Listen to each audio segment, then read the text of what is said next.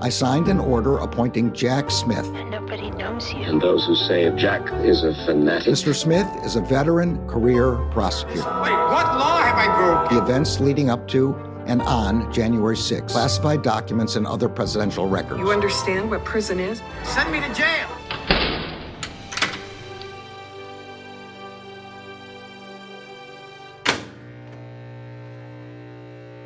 Hey, everybody. Welcome to episode 19 of Jack, the podcast for all things special counsel. It is Sunday, April 9th, 2023. And despite the historic news of the arraignment of the former president and the autocracy afoot in Tennessee, we do have some stunning news out this week, the special counsel investigations. I'm your host, Allison Gill. And I'm Andy McCabe. And Allison, you are so right. There were major advancements in the Jack Smith probes, including the appellate court denying Trump's request for an emergency stay to block the testimony of Meadows et al. So by Meadows et al., of course, I'm talking about Meadows, Cuccinelli, Scavino, Stephen Miller, Nick Luna, John McEntee, Robert O'Brien, and John Ratcliffe. So that's 8 distinguished former govies. And, I was thinking we really need a name for this group. So go with me here. I'm going to suggest that we run a contest, the first ever Jack contest. And what I would propose is that if our listeners want to send in, creative, funny, not completely ribald names for this distinguished 8, we'll pick them next week and we'll announce the winner. And whoever wins, I will agree to record the outgoing message on their voicemail. Oh, very cool. That's very wait, don't tell me of you. I absolutely love it. I might have just discouraged a lot of people from phoning in because they figure who the hell would want that? But so there we go. Contest for the name of the 8. And you can just send those in to the address that you normally use for questions, which is, remind us again? That's hello@MullerSheWrote.com. And that's a really, I think, a great first contest for us to have. The unprivileged 8, whatever, however you want to refer to these guys. These are guys who testified and then were, invoked some sort of invoked executive privilege because of discussions directly with Donald Trump. And we'll talk about that a little bit later. But not only that, we have other major news. We just got an appellate court decision in the D.C. Circuit Court of Appeals on that final, what I call like a legal hanging chad. And that was Judge Nichols' ruling dismissing the charges against a couple of January 6th rioters. They were charged with Title 18 U.S. Code 1512 C2. And Nichols held that C2 was somehow married to C1 and because of the word otherwise, and that meant that not only just assaulting a cop on that day isn't enough. You also have to have had some sort of document or record or something like that involved. And I think 17 other judges ruled that it was an appropriate charge. But this one guy, Judge Nichols, said it wasn't. And that was being heard by the appeals court. The DOJ appealed that. And we'll talk a little bit about that, because it was really important that the DOJ get a decision on that. Because when you charge, let's say you go to charge Trump with 1512 C2, obstructing an official proceeding, if there's an outstanding ruling out there that it doesn't apply, you could risk having your decision or your conviction or your charges dismissed or your conviction overturned on appeal on an ambiguous interpretation of the law. We've seen it before, and we'll talk about that a little bit. We saw it with, when we talk about in our episode, Who is Jack Smith? He was the one who prosecuted the governor McDonnell. That's McDonnell, right, Bob right? McDonnell. And the Supreme Court overturned his conviction, saying that Jack Smith, as a matter of fact, misinterpreted the statute of bribery.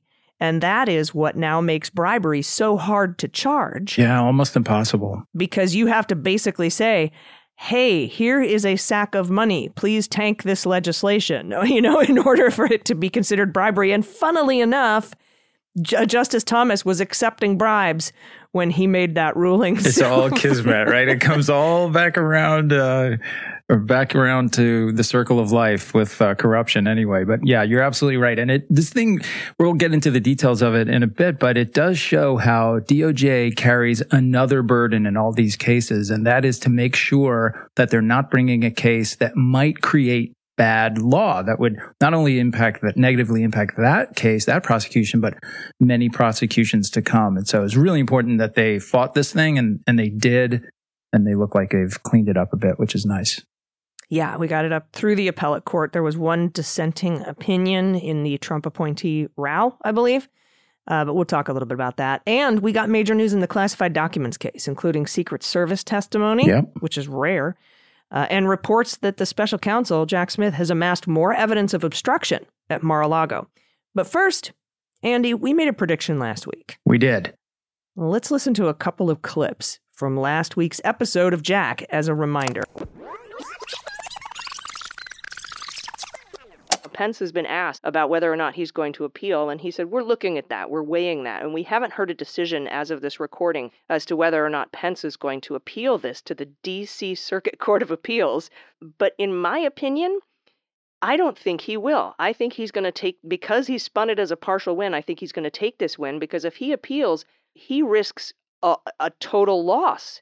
Right. And that would be bad. I think he's going to take this little W that he's found here. And by the way, this has changed the way that vice presidents, they have a privilege now when they're sitting as president of the Senate under the speech or debate clause.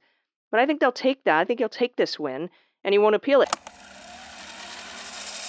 And finally, I will say that in talking to a couple of very well-connected folks in town last night, Pence was interviewed on CNN last night by Wolf Blitzer, which was a pre-planned kind of scheduled event before the news broke about the indictment.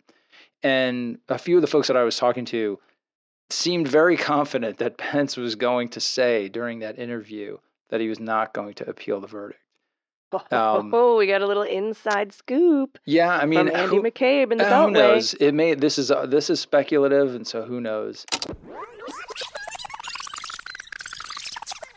Well, now we know from ABC News, former Vice President Mike Pence will not appeal a district court ruling and will comply with the grand jury subpoena requesting documents and testimony related to attempts to overturn the 2020 election. Quote, Vice President Pence will not appeal the judge's ruling and will comply with the subpoena as required by law. And that's what we were sort of that's exactly what we were speculating he would do. He would take his little win, his partial win, and say, see, Trump supporters, I fought and I won a little.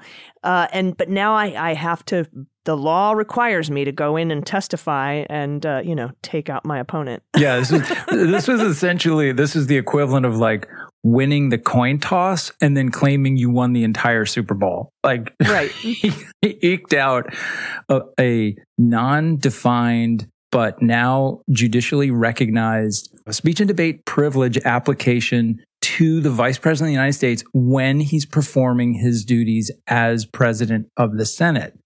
So it's pretty narrow, but nevertheless. And in the loss column, he still has to go in, get sworn in, sit in front of the grand jury, and answer questions about all of his interactions with Trump in the lead up to January 6th, in the lead up to his execution of his President of the Senate responsibilities, which really is probably 99% of what Jack Smith wanted to ask him about anyway. Yeah, and that's why I figured Jack Smith wouldn't appeal either. So far, he hasn't. I don't think he will. He got everything he wanted basically out of this whole thing. Judge Boasberg also ruled that Pence would have to provide answers to the special counsel on any questions that implicate any illegal acts on Trump's part. And this isn't totally unprecedented. Andy, there was a ruling like this that granted speech or debate clause privilege to Vice President Dick Cheney back in the day when he was supposed to testify. I forget what he was testifying about, a hunting accident where he shot somebody in the face. No, probably not. Probably more like a Scooter Libby thing or something. I honestly don't. I don't remember. But that finding kind of matches this finding. And now Pence is going to have to go in. And that's good for Pence because he gets to act like he fought and the law and won Yep. a little bit. Yep. Gives him a little cover. So, I resisted. I was down with the MAGAs. I was resisting Jack Smith and the awful weaponized DOJ. But I'm Law and Order guy. He also gets to go in and take out his opponent with testimony that will be extremely damning. Revenge is a dish best served cold or something. Yeah. I guess this one's pretty cold by now. But yeah, he gets to play, Mike Pence. I'm trying to clean this up a little bit. In my mind, it's coming out much more profane. Mike Pence has one half of his butt on one side of every fence and the other half on the other side. He is the consummate ride it right down the middle. Don't come out and take a hard stand. Just like try to make everybody happy. And by doing so, we know that he usually makes basically nobody happy, but that's what he's done here. Hey, I resisted. That's his appeal to the hard right, but also I'm going in to do my duty. I'm a rule of law guy. I don't stand with what Trump did on January 6th. So he's trying to appeal to those, less extreme, more middle of the road conservatives and stuff. And like you said, he also gets to sit behind closed doors and say whatever he wants now about, throwing his former boss under the bus, if in fact he's going to do that. I think he will. And we can talk about that. A lot of folks have asked if he will go in and plead the Fifth. I don't think he will because he's not a target in this investigation. I don't think Jack Smith is investigating Pence with regard to January 6th and the obstructing an official proceeding there or even seditious conspiracy. I think if he does feel like he might incriminate himself and if he pleads the Fifth, I think the way that it can work sometimes is that the prosecutor in the grand jury will say, oh, you're going to take the Fifth? All right, hold on. And then run across the hall to Judge Boasberg and say, hey, Judge Boasberg, we want to give an immunity deal to Pence, or we want to, we want you to tell him he can't plead the Fifth because he's not being incriminated. He's not being investigated or incriminated. Either way, same result. And they can settle that right there and then, right? Yeah. So it's entirely up to DOJ. It's a DOJ prosecutor's decision to grant immunity. And so they could just do that, but they would rely on the judge to then order the vice president to testify because he'd been granted immunity. So it's like a two-step process there. So it would be very helpful to be able to get that done quickly. Yeah. And so, that's what Pence did here. He took his little win and, instead of risking a total loss by appealing, he gets to ride both sides of the fence. Like you said, like a fly on the head is worth two on George Bush. I don't know. Either way, he gets to, it's a win-win for everybody. I think. Right. But That's right. It's a loss for Trump. So we have other privilege news. It's like the nonstop river of privilege battles. I don't think we're quite at the end of this one yet. We'll probably see a few more, but you're right. Trump lost his shot for emergency help from the federal appeals court in Washington to block some of his closest advisors from testifying about him. Yeah. And it was fast, right? Oh, super fast. Yeah. Monday night, Trump's attorneys asked for an emergency stay to block the testimony of Meadows et al., which is just a temporary name for that group until next week when we have our official contest winner name.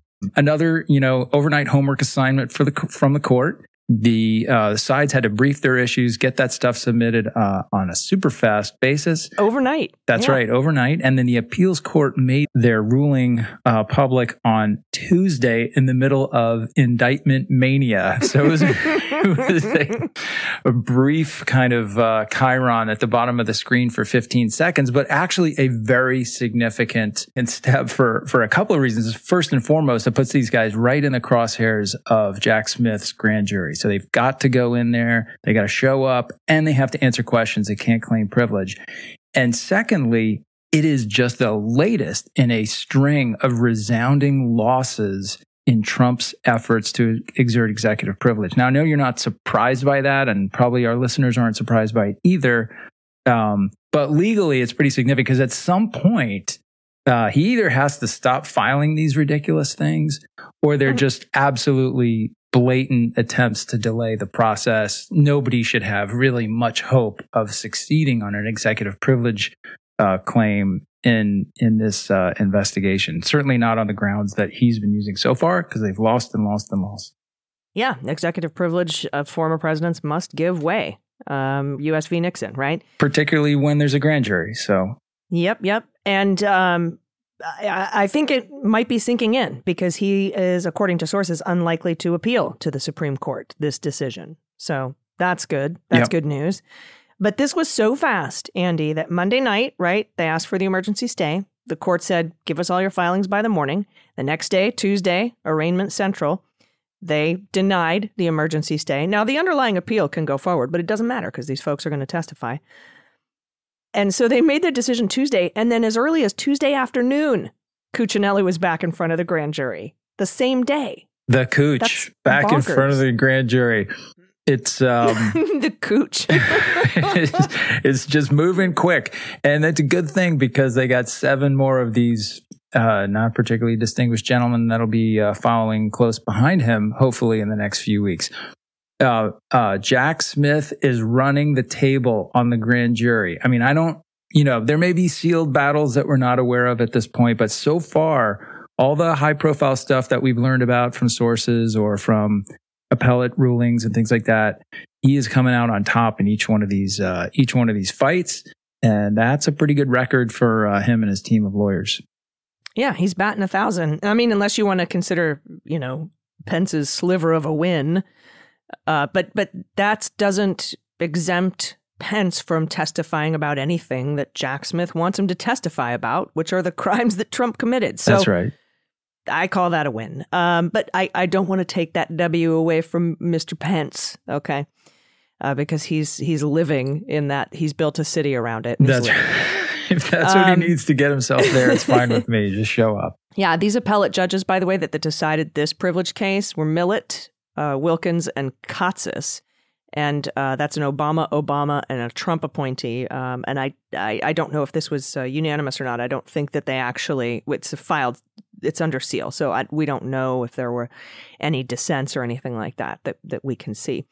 All right, we have some information about what Cuccinelli, the Cooch, testified to, at least earlier in the year, but we're going to have to take a quick break first. So everybody stick around. We'll be right back. Hi, this is John Cryer, and I am hosting a new 7-part true crime podcast called Lawyers, Guns, and Money that'll challenge everything you think you know about U.S. covert operations and presidential misconduct. From Jack Bryan, the director of American PSYOP, comes the incredible true story of John Mattis, a newly sworn-in Miami public defender in the 1980s who has found himself completely in over his head. I step off the plane, and there is a van with a couple guys with Uzis. And one of them in broken English said, "Welcome to Bogota, John." Mattis's first felony defendant has been arrested for having a machine gun and tells Mattis a dangerous secret. He was shipping arms into Central America on behalf of the CIA. As a first-time lawyer, I want to act like I know what I'm doing. But with the help of a Colombian drug smuggler, how much money the CIA raised by hitting up drug dealers? A lot of money, millions of dollars. An Alabama mercenary, they were prepared to die to the last man. I saw this in them. I saw the fire in their eyes. And they made me their war chief. And a newly elected senator, John Kerry. We are looking at allegations of drug running, gun smuggling, conspiracy to commit murder and murder itself. He'll fight to free his client. The judge said, "Show me in a courtroom how we were at war." Expose an illegal war being run by the White House. I mean, I wanted him involved, but I didn't want to be on record as doing it. And somehow stay alive in the process. I just escaped a kidnapping by the CIA in Costa Rica. This is Lawyers, Guns, and Money. So you have a man in an Armani suit standing on the bow of a boat with a rocket launcher and says, "If I lose sight of you, I will launch. You will be vaporized." Available everywhere starting October 29th, or get it ad-free and early starting October 22nd at lawyersgunsandmoney.supercast.com. There you'll find bonus episodes along with exclusive content. Subscribe now.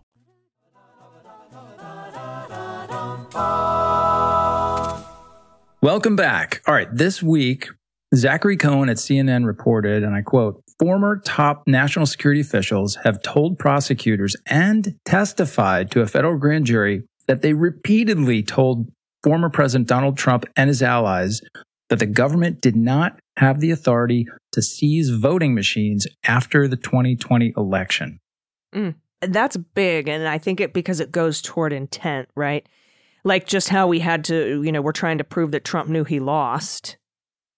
This kind of adds to that pile, right? Yeah, nobody's trying to build a case against Trump for attempting to seize voting machines. That's not really a thing, but it's one more piece that goes to this picture that the special counsel team is trying to paint that everything he was hearing from his cabinet secretaries to his senior staffers to his lawyers to even like personal advisors was in the same vein. It was, there's nothing to this. You don't have the legal authority to seize voting machines. This election was not a fraud. It was not stolen. There's no significant fraud. Bill Barr famously saying there wasn't enough fraud to attack the election. And so all of that undermines what will likely be Trump's defense in the event he is indicted, which is, I truly believe the election was stolen and I was doing what I thought was necessary to, restore the rightful result. BS. You had to have known it wasn't stolen because of all this input you were getting from all these people. Yeah, 100%. And, the thing that I think is really important here is that, we saw it in the Mueller report, right? With the obstruction stuff. They weren't going after Trump specifically for dangling a pardon to Cohen, for example, right? Right. That was just that was like a log on the giant pile of intent and approving a pattern. I believe the words totality of evidence were thrown around quite a bit. Absolutely. Yeah. But Cuccinelli, who is the former second in command at DHS, right? He was asked about those discussions earlier this year, earlier in 2023. And I have to imagine that what happened was, and so was Chad Wolf, right? And they both testified. We told him a million times, you can't seize voting machines, dude. You can't. Trump also went to the DOJ to try to seize voting machines. He went to the U.S. Marshals to try to seize voting machines. He went to the Pentagon to try to seize voting machines. And what Cuccinelli and Wolf have testified to earlier in the year is no. And they probably asked him, okay, well, who did you tell? Well, we told Rudy, right? Mm-hmm. And they can testify about what they told Rudy Giuliani because there's no executive privilege blocking that. Right. But what they probably said was, what did you discuss with Trump? Is particularly on that December 18th chaos meeting in the Oval Office. And they probably said, look, there's a privilege battle going on right now, and we want that resolved before we answer that question. I don't want to testify to any discussions that I had with the former president until that privilege question is answered. Now that privilege question is answered, and the same day it was answered, they dragged the Cooch back in and said, all right, now tell us what you discussed with Trump with regard to seizing voting machines. So that's pretty significant. It really is. And you have to imagine a guy like Cuccinelli, I mean, he's kind of a figure in Virginia politics. He ran for governor unsuccessfully, I think against McAuliffe. He's a guy who is probably going to try to remain in Republican politics in this area. He kind of like we talked about Pence, right? He claimed privilege, refused to answer the questions. The privilege battle goes to the chief judge and then now to the appellate court.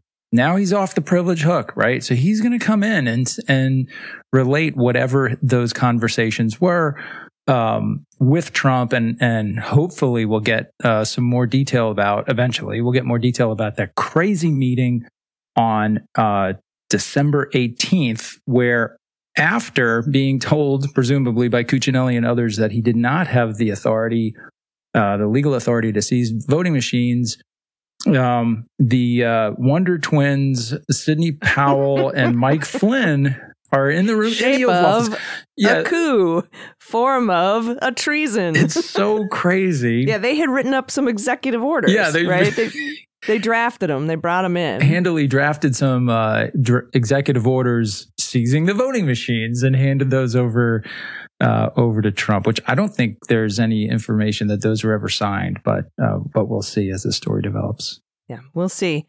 And I think it's fascinating, by the way, this little buried lead here in this story from CNN. At the very end, they're like, oh, by the way, Rudy Giuliani's lawyer, Robert Costello, says Rudy has not received a subpoena, not a peep.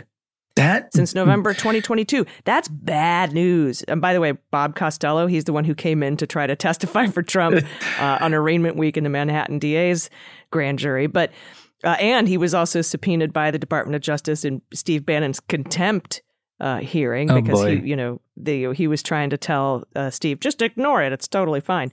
But the fact that Rudy they haven't heard a peep, that's bad news for Rudy.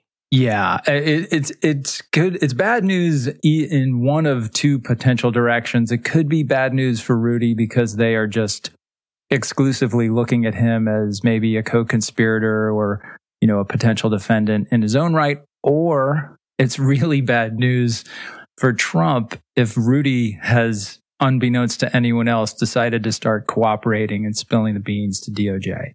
So that might, if that were the case, if you had a blockbuster cooperator who was providing you with great information that you were using, you were able to go out and corroborate what they were saying, really building your case around some of the things they're telling you, you would wait. You might not put that person in front of the grand jury at all. If you did, you would do it on a very limited basis and you would do it right at the end because especially, I'll just say a witness who has a propensity for just talking complete BS off the top of his head, you would not want that person to be in front of the grand jury under oath on record and then have to deal with potential conflicting testimony later at trial. So that's why I wouldn't even call him. Yeah. Honestly, I can get all the information about Rudy from other places and I'm not going to use him at trial, So maybe you can have discussions with him to get leads on other stuff and find documentary evidence that you can bring in other more reliable witnesses to corroborate and put them on the stand or put them in front of the grand jury. If he's, because sometimes people cooperate that way, right? Like it's sort of like a white label cooperator, like a silent partner. Yeah, almost more of an informant than a cooperator. But you could, I know there are going to be lawyers like stabbing themselves in the eye when they hear me say this. You could potentially use somebody like Rudy as a witness at trial. What it would require is like a complete and total 180 of Rudy getting on the stand and talking about how you'd have to expose all the stupid things that he had done and all the lies that he'd told for Donald Trump in the past and why he's not doing that anymore. And then you'd have to corroborate everything he said with other really unassailable pieces of evidence. So, look, the government is really good at putting on people as witnesses who have done terrible things and have all kinds of, activities, blemishes in their past, crimes that they've been involved in, lies that they've told. The way to do that is by getting them on the stand to tell the story and then having other things like documents and bank records and phone records and things like that to bolster and corroborate what they say. Yep, 100%. All right. And we have some, this is pretty breaking. I haven't even had a chance to review the entire ruling. But in the January 6th case, we have another appellate court decision. And I shouldn't say in the Jack Smith case, because this has something to do with him maybe in the future. But right now, this is about boots on the ground rioters of January 6th who were charged with Title 18 U.S. Code 1512C2, obstructing an official proceeding.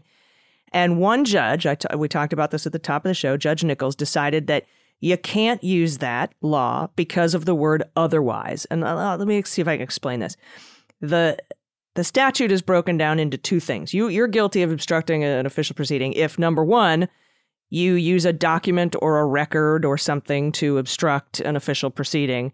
And two, otherwise, any other kind of creative way you can obstruct an official proceeding. It's meant as a catch-all, right? And Judge Nichols said, no, otherwise, the word otherwise marries these two things, even though the word or is stuck right between them. Right.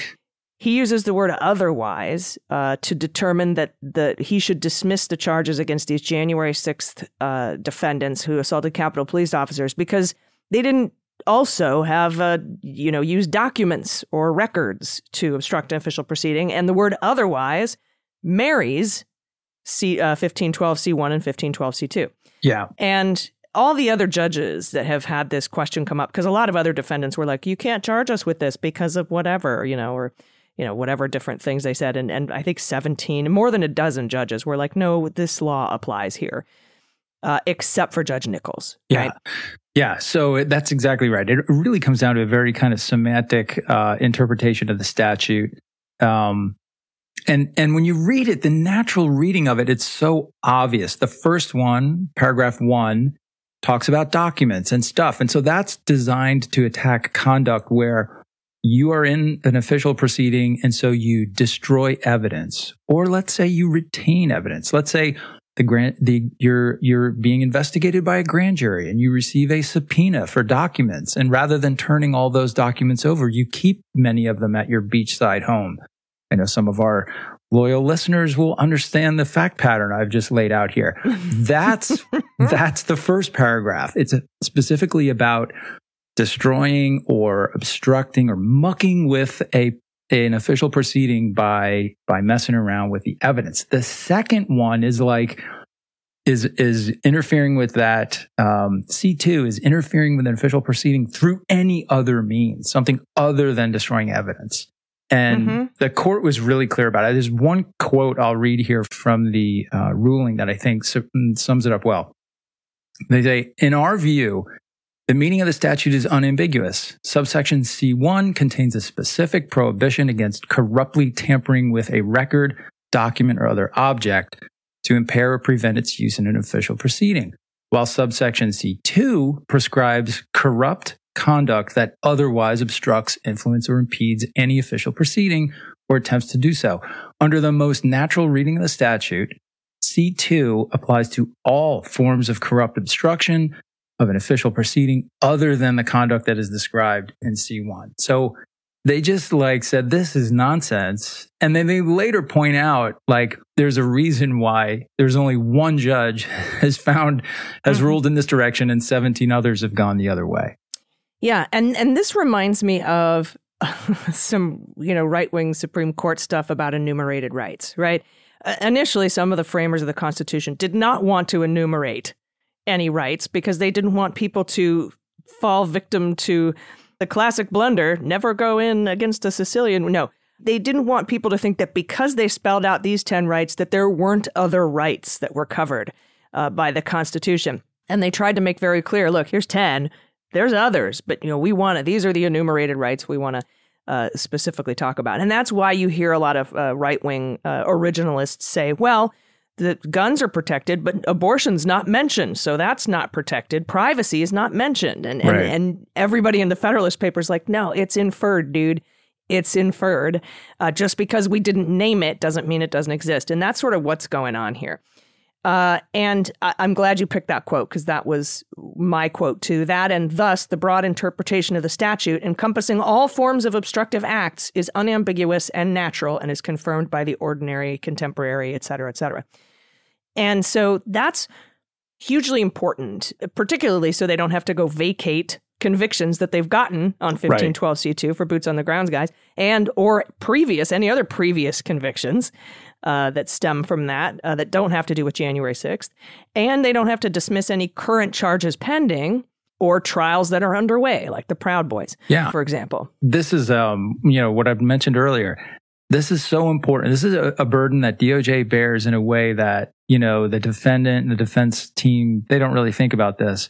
In addition to trying to prove their case and convict someone and do justice, DOJ's always got one eye on the law. They won't charge something if they think the charge might provoke an appeal that could eviscerate the statute. Good example is RICO, right? RICO is so valuable to the Department of Justice. If you're a prosecutor anywhere in the country, you cannot charge RICO in a criminal case unless that brief goes down to main justice and gets reviewed by the criminal division and approved. They don't want weak cases going forward charging RICO, because you could end up with bad law that ultimately weakens the statute. And that's what they were doing here. They're protecting C2 as a way to attack this sort of obstructive behavior that didn't actually involve, destroying a document or falsifying a record or something like that. And having a mob of your supporters attack the Capitol, waving flags about how much they love you at the time when you were about to officially lose the election, or at least the certification of the election, that certainly falls within the DOJ view that conduct, attacking the Capitol, assaulting police officers, destroying property, constitutes an effort to obstruct that process. Now, there are some on Twitter saying that this could make it more difficult for DOJ to charge Trump with 1512C2, and I personally disagree with that. They say that it could make it harder because these judges bring up the fact that you have to prove corrupt intent. However, Jack Smith would have to prove corrupt intent regardless of whether C2 and C1 were married.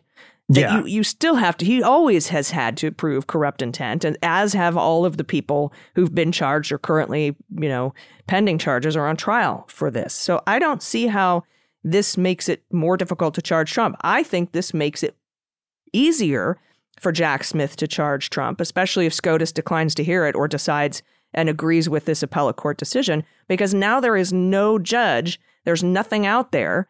There's no hanging Chad, like I like to call it, that says that this law is ambiguous. It is unambiguous. And, this was about assault specifically, and they aren't even looking at Trump for assault. So in my opinion, the way that I interpret this ruling is that Jack Smith is going to have to prove corrupt intent regardless of the disputes that the January 6th rioters, boots on the ground rioters, were having, and that Judge Nichols had ruled on. That's absolutely right. It's actually easier to prove corrupt intent if you charge Trump. It's easier to prove Trump's corrupt intent than it is to prove Joe Random Rioter, who could say, I didn't know that the certification was going on. I was just, everybody went to the Capitol, so I went with them. A lot of people have claimed that as some sort of a defense. So corrupt intent is kind of, they describe it in the opinion as being the guardrail on an overuse of C2, right? Because if you want to charge under C2, you have to prove corrupt intent. But so the court goes on to define basically what corrupt intent means in the context of C2. And one of the references they point to is some language from Justice Scalia in his partial concurrence in United States v. Aguilar, which examined the phrase corruptly endeavors to influence, obstruct, or impede the due administration of justice. Okay, so Scalia quoted with approval a jury instruction specifying that, and I quote, an act is done corruptly if it's done voluntarily and intentionally to bring about either an unlawful result or a lawful result by some unlawful method with a hope or expectation of either financial gain or other benefit to oneself or benefit to another person. Now, you'll remember that voluntarily and intentionally, that's the standard of intent that Jack Smith has to prove for all these charges anyway. So that's kind of baked in, and it's not so hard to show, like, yeah, Trump knew they were certifying the election that day. That's why he called the mob to attack the Capitol, and it was to get a benefit for him to try to retain the presidency. So yeah, I agree with you. I don't see that as much of a long shot. Yeah, and they address that thing that you brought up in a footnote, right? The idea that in order to have corrupt intent, you have to benefit yourself, right, in some sort of financial or exculpatory way. And they address that in a footnote because Katsas was the dissent, Trump appointee, and one of the judges, Pan, she came back and said she disagreed with that dissent, saying the dissenting opinion says a defendant can act corruptly only if the benefit he intends to procure is a financial, professional, or exculpatory advantage. I am not so sure. And then there's a case cite. Besides, this case may involve a professional benefit. The defendant's conduct, the January 6th rioters, may have been an attempt to help Donald Trump unlawfully secure a professional advantage, the presidency. Like the clerkship that Samuel Vaughan corruptly sought hundreds of years ago, the presidency is a coveted professional position. Yes, it is. And then the judge goes on to say, true, the defendants were allegedly trying to secure the presidency for Donald Trump, not for themselves or their closest associates. But the beneficiary of an unlawful benefit need not be the defendant or his friends. That doesn't apply to Trump. Trump is the person who directly benefits. So that argument would not stand, particularly if it doesn't stand for others who didn't personally get the presidency. You know what I mean? That's right. Yeah. And we're going really down the hole in the legality here, but there are broad impacts that this decision, in addition to cleaning up the one hanging chad, the one bad decision we had from Judge Nichols and kind of clearing the way for DOJ to continue using this against folks on Capitol riot cases. For Jack Smith, it washes a problem out of the out of the soup here, right? He's now really free to use this either in the January 6th context or, in fact, the Mar-a-Lago documents, although Mar-a-Lago documents is probably a better example for C1, but nevertheless. Yeah, because if this ruling had stood, if Nichols' ruling had gone unchallenged, a defendant, Trump, could say, hey, C1 and C2 are married, so I would have had to have done it with a document and by other means. You would have to have two ways that I obstructed this proceeding, and This separates them out and says it's one or the other, and otherwise doesn't attach them. So to me, again, makes it easier. And so think about all the time we've spent talking about people who, and we heard this from the January 6th committee, so many people who were talking to Trump in the days in between the election and January 6th and telling him, advocating for delay. One of Eastman's theories to Trump was like, just get Pence to bollocks up the certification because it'll slow things down. It'll give us another week.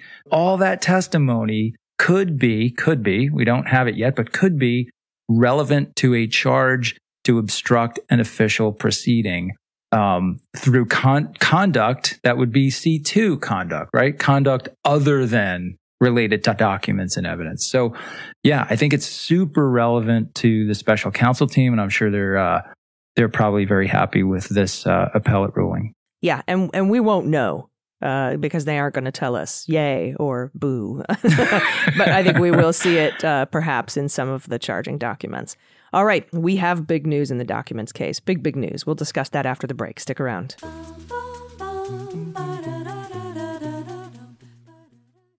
Hi, this is John Cryer, and I am hosting a new 7-part true crime podcast called Lawyers, Guns, and Money that'll challenge everything you think you know about U.S. covert operations and presidential misconduct. From Jack Bryan, the director of American PSYOP, comes the incredible true story of John Mattis, a newly sworn-in Miami public defender in the 1980s who has found himself completely in over his head. I step off the plane, and there is a van with a couple guys with Uzis. And one of them in broken English said, "Welcome to Bogota, John." Mattis's first felony defendant has been arrested for having a machine gun and tells Mattis a dangerous secret. He was shipping arms into Central America on behalf of the CIA. As a first-time lawyer, I want to act like I know what I'm doing. But with the help of a Colombian drug smuggler... How much money the CIA raised by hitting up drug dealers? A lot of money, millions of dollars. An Alabama mercenary... They were prepared to die to the last man. I saw this in them. I saw the fire in their eyes. And they made me their war chief. And a newly elected senator, John Kerry. We are looking at allegations of drug running, gun smuggling, conspiracy to commit murder and murder itself. He'll fight to free his client. The judge said, show me in a courtroom how we were at war. Expose an illegal war being run by the White House. I mean, I wanted him involved, but I didn't want to be on record as doing it. And somehow stay alive in the process. I just escaped a kidnapping by the CIA in Costa Rica. This is Lawyers, Guns, and Money. So you have a man in an Armani suit standing on the bow of a boat with a rocket launcher and says, if I lose sight of you, I will launch. You will be vaporized. Available everywhere starting October 29th, or get it ad-free and early starting October 22nd at lawyersgunsandmoney.supercast.com. There you'll find bonus episodes along with exclusive content. Subscribe now.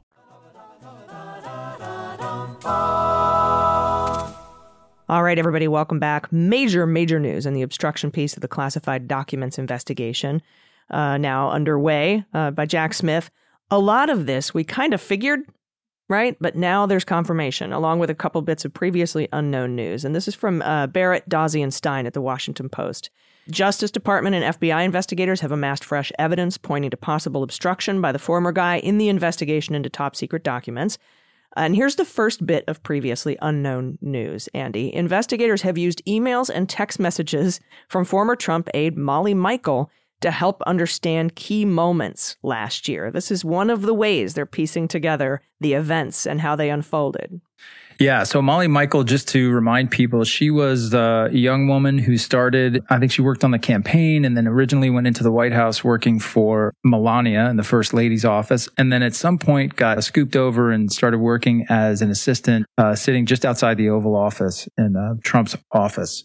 You know, she gave testimony to the January 6th committee, really went to great efforts to kind of portray herself as someone who had no decision-making authority to do anything, didn't have any significant memories from any of the most significant days like January 5th and other times. Yeah, I'm wondering if her counsel was paid for by Trump and co, and she was coached the way Hutchinson was. I mean, I would suspect that. I can't say conclusively, but I would suspect it. And there's one point in her testimony where she says the only thing she remembers from January 5th was at some point that evening she could hear music. That's the only thing you remember? Oh my gosh. That reminds me of my favorite comedian, Mitch Hedberg. I hear music. You're not special. That's how I receive it too. Anyway.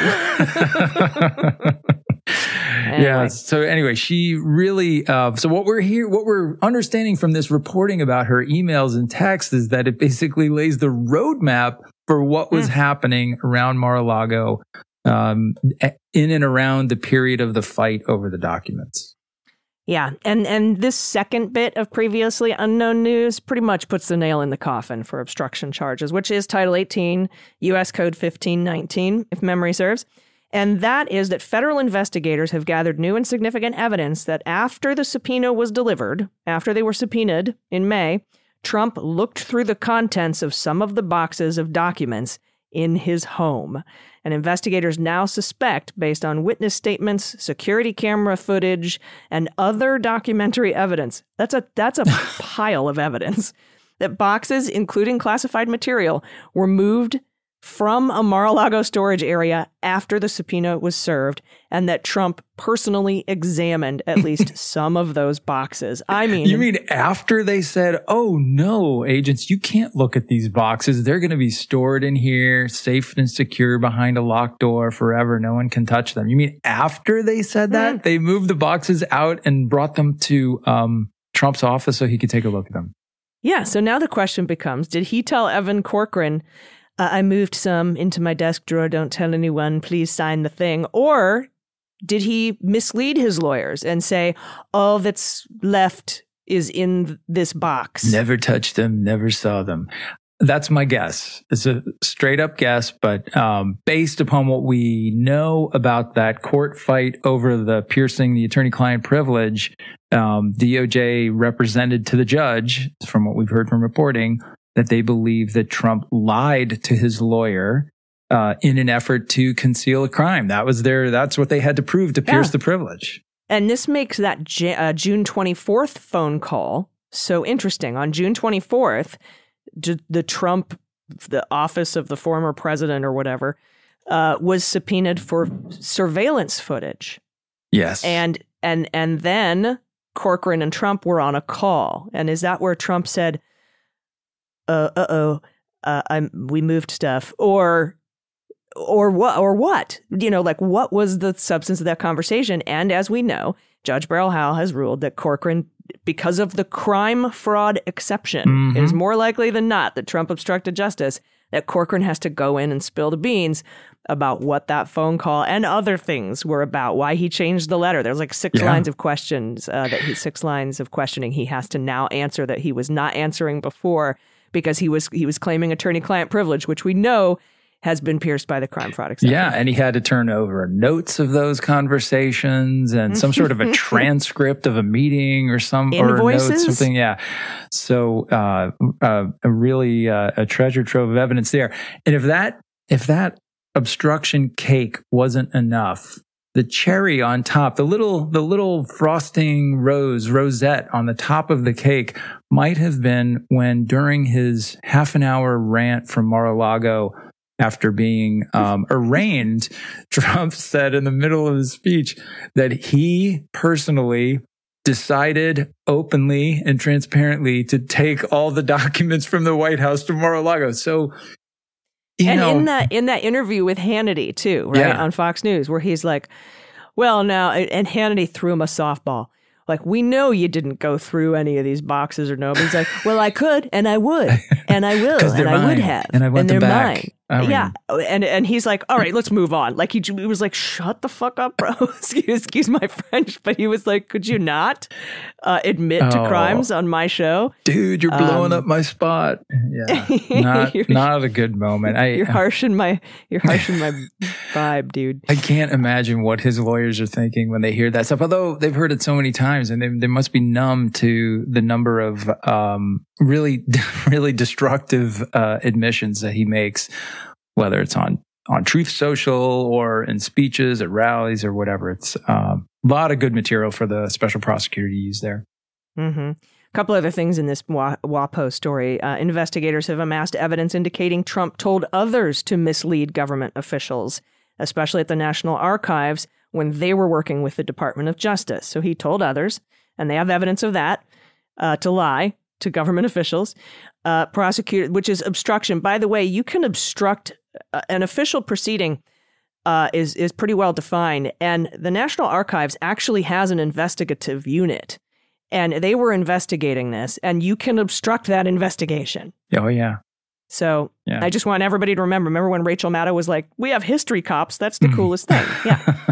Also, investigators have evidence Trump sought advice from other lawyers and advisors on how he could keep the documents after being told by everyone on his team that he couldn't, and that multiple advisors warned Trump that trying to keep the documents could be illegal. They have evidence that he's been told, and this goes back to the January 6th investigation. He'd been told 1 million times that he lost the election. Well, now he's been told 1 million times keeping the documents is illegal. Just because Tim Fitton, is that his name? Tom Fitton, yeah.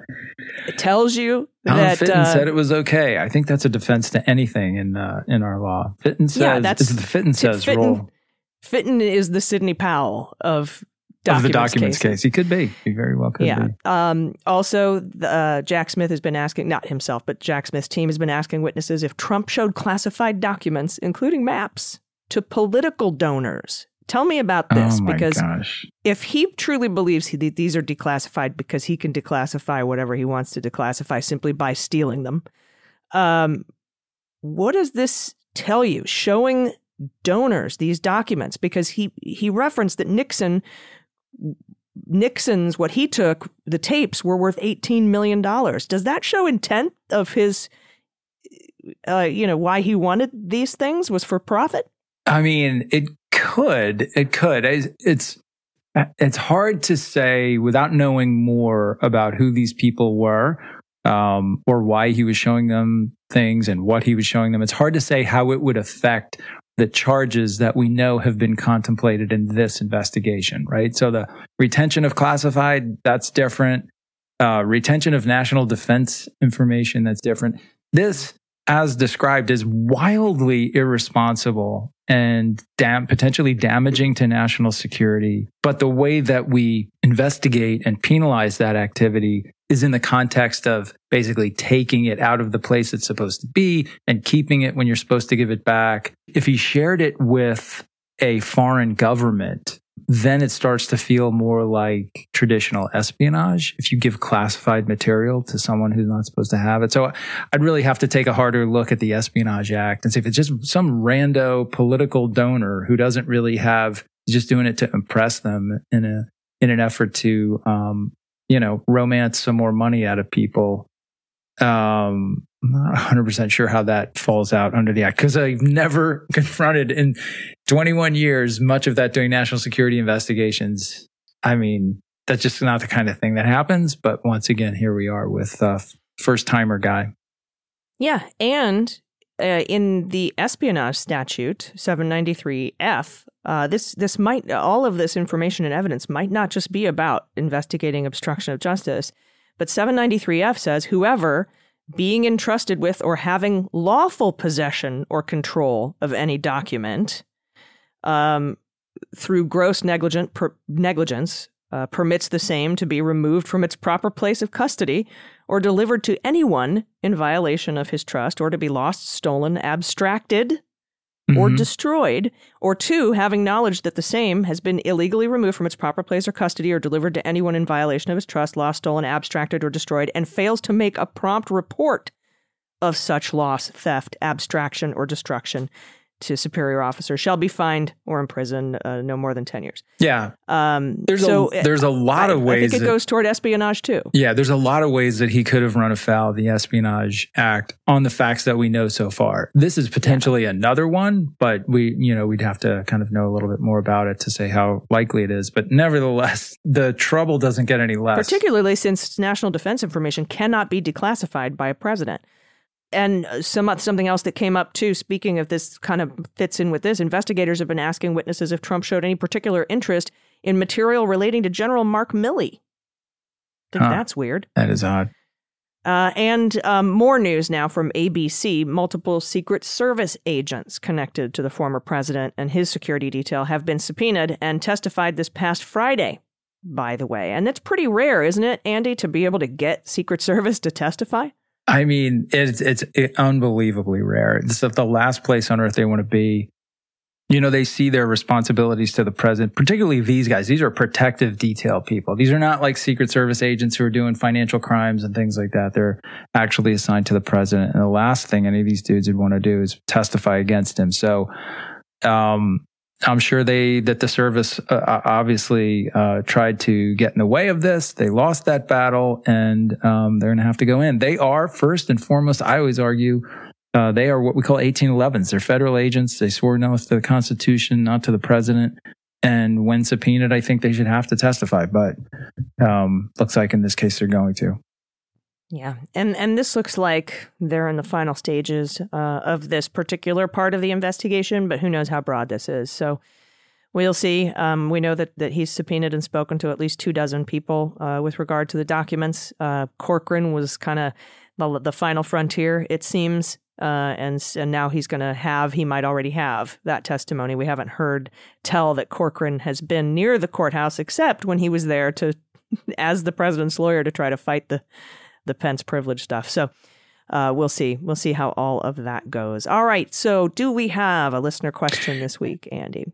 Yes, we do. Okay. So I'm going to give you two, one very quick one and then a slightly more involved one. And the first one comes from Karen, and she says, "Hello, Allison," which I feel a little bit slighted by. My name's not in there, but whatever. "Hello, Allison. This may have been addressed previously. If any jury returns a not guilty vote, though all the evidence indicates guilt, can a judge overrule the verdict?" So the short answer to that, Karen, is no. That's basically the description of what we refer to as jury nullification. Sometimes the juries will just decide that they don't want to convict someone, despite the fact that there's compelling evidence to do so. And once the jury returns the not guilty verdict, you cannot be tried again. Would be a double jeopardy issue. So right, because a not guilty verdict would have to be a unanimous not guilty verdict. If it's a split decision, it's a hung jury, and then the DOJ can decide to bring again the charges that the jury was hung on. Isn't that correct? Yes, they rarely do, though. Very rarely. It's we think about hung jury in terms of like not being able to make a decision at all, right? They're like, some of them want to vote guilty, others are saying they will never, and they basically go back to the judge and say, we can't make a decision. And that's typically what you think of as a hung jury. There are juries that will say we voted and we voted not guilty, and that's it. That's a not guilty vote that you think isn't really supported by the evidence is still acknowledged by the court. The opposite is not true. If the jury returns a guilty verdict, the defendant can then appeal saying, listen, there was no evidence of my guilt here. It's a very tough appeal to be successful on, but there's no appeal from a not guilty verdict. A unanimous not guilty verdict, right? Because Manafort, of his 18 charges, the jury found him guilty on 11. They were hung on 7. And the DOJ decided not to come back and retry those 7 counts. So you can come, if it's not a unanimous, the DOJ can come and try to retry those hung counts, but I've never seen it happen. Yeah, that's like John Edwards, right? He six counts, not guilty on 1, hung on 5, and DOJ let it go. Okay, So here we go. The next question is from Maureen. Maureen says, super podcasts. I listen and frequently listen again. Thank you, Maureen. Question. If Trump is indicted and convicted of crimes related to January 6th, can he be disqualified from holding office under the 14th Amendment, Section 3.1? Okay, and for those following along, Section 3.1 says, basically, I'll give you a truncated version here. No person shall be a senator or representative in Congress or elector of president and vice president or hold any office, civil or military, under the United States, who, having previously taken an oath to support the Constitution of the United States, shall have engaged in an insurrection or rebellion against the same. And then it goes on to say that Congress can basically, by 2/3 vote, can let someone who fills all those requirements still occupy an office if they so choose. So this is the question, like if Trump, it would depend what he was convicted on. So if he was convicted on an offense that involved insurrection or rebellion, then it would be possible that he would be excluded from holding federal office. But it would require some other things as well. Like he could still probably run, but someone would have to sue to legally prohibit him from running or from holding the office that he was elected to. So there are steps involved there. He could file a suit. He could file a federal suit that could potentially go to the Supreme Court, challenging the application of this part of the Constitution to his unique fact situation. So it's, while it seems to be cut and dry, as many things do, it's not actually as cut and dry as it seems. And it would all be predicated on him being convicted for an offense that involved insurrection or rebellion. So like obstruction of an official proceeding would not get you there.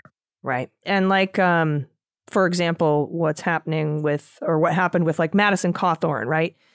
Yes. It wasn't just automatic that because he was involved in an insurrection, or Marjorie Taylor Greene, they had to go, the North Carolina elections officials, for example, had to file suit to keep him off the ballot. That's right. He appealed, they won, and they kept him off the ballot. In this particular case, I'm assuming the Department of Justice would have to file a suit, or somebody would have to file a lawsuit, like you said, and they would have to litigate this exactly to see if it applies specifically to his. The best thing, I mean, if he gets the nomination, I'm kind of like, yay, because he's the biggest loser ever in the world, and he'd be the easiest person to beat, or at least one of the easiest people to beat. But we should be prepared to vote in numbers too big to manipulate. That is the best way to keep a person out of the White House is to vote. So, but I think it would be an interesting thing. And Jack Smith is kind of a bulldog, and but I don't know that he's going to get him for insurrection or seditious conspiracy. Again, I think it's 1512C2 obstructing an official proceeding, which would not allow you to. I mean, it doesn't. You don't have to be convicted of insurrection or charged with insurrection, according to the way that legal scholars are playing this out. But it is something that Trump could fight and say, I wasn't convicted or charged with those crimes. Yes. because Madison Cawthorn was not charged with insurrection, but he was kept out on 14-3. An ambitious lawyer could file claiming that a conviction on 12C2 counts, and it was really, he got convicted of obstruction, but it was obstruction in the course of a insurrection, and therefore, it would go to the courts to sort that out. So it's a little bit hazy. It's a possibility, but we're a long way from there. I will say one thing though.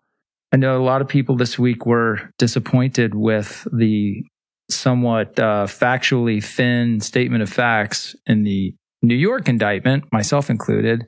I have to say that from everything that we're watching with the special counsel actions and a grand jury with the subpoenas and winning the privilege battles, and there is so much here that they could work with. If this comes through in an indictment, either on the documents or in the January 6th stuff, it's going to be a resoundingly massive case. You won't walk away from reading any federal indictment and say, okay, what exactly is the second crime that makes this a felony? You won't have that experience twice, which is probably a good thing. Well, no, because in New York law, you don't have to talk about the other laws. You don't have to charge them, and they don't have to be. Now, they'll fill out a bill of particulars and file for one and ask. But yeah, in New York, you don't have to do that. But the feds will. Oh, yeah. Except for obstruction. You don't have to be guilty of the underlying crime, despite what Bill Barr might want you to think. You just have to obstruct that official proceeding. 3 elements, clear elements of obstruction of justice. They're all in the Mueller report if you want to read about them. Super fun. There you go. Super page turner, the old Mueller report. Anyway, thank you so much for listening. If you have a question, you can send it to us at hello@MuellerSheWrote.com. Put Jack in the subject line. Or if you want to enter the contest to name the 8 boomerang witnesses. The Inglorious 8, I don't know. The Hateful 8, the right? Hateful 8, something. Come up with something. You guys can do it.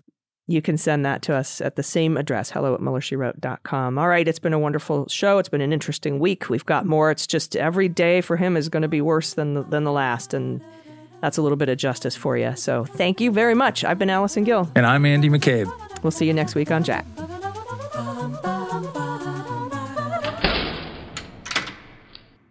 Hi, this is John Cryer, and I am hosting a new 7-part true crime podcast called Lawyers, Guns, and Money that'll challenge everything you think you know about U.S. covert operations and presidential misconduct. From Jack Bryan, the director of American PSYOP, comes the incredible true story of John Mattis, a newly sworn-in Miami public defender in the 1980s who has found himself completely in over his head. I step off the plane, and there is a van with a couple guys with Uzis. And one of them in broken English said, "Welcome to Bogota, John." Mattis's first felony defendant has been arrested for having a machine gun and tells Mattis a dangerous secret. He was shipping arms into Central America on behalf of the CIA. As a first-time lawyer, I want to act like I know what I'm doing. But with the help of a Colombian drug smuggler, How much money the CIA raised by hitting up drug dealers? A lot of money, millions of dollars. an Alabama mercenary, they were prepared to die to the last man. I saw this in them. I saw the fire in their eyes. And they made me their war chief. and a newly elected Senator, John Kerry. We are looking at allegations of drug running, gun smuggling, conspiracy to commit murder and murder itself. He'll fight to free his client. The judge said, "Show me in a courtroom how we were at war." Expose an illegal war being run by the White House. I mean, I wanted them involved, but I didn't want to be on record as doing it. And somehow stay alive in the process. I just escaped a kidnapping by the CIA in Costa Rica. This is Lawyers, Guns, and Money. So you have a man in an Armani suit standing on the bow of a boat with a rocket launcher and says, "If I lose sight of you, I will launch.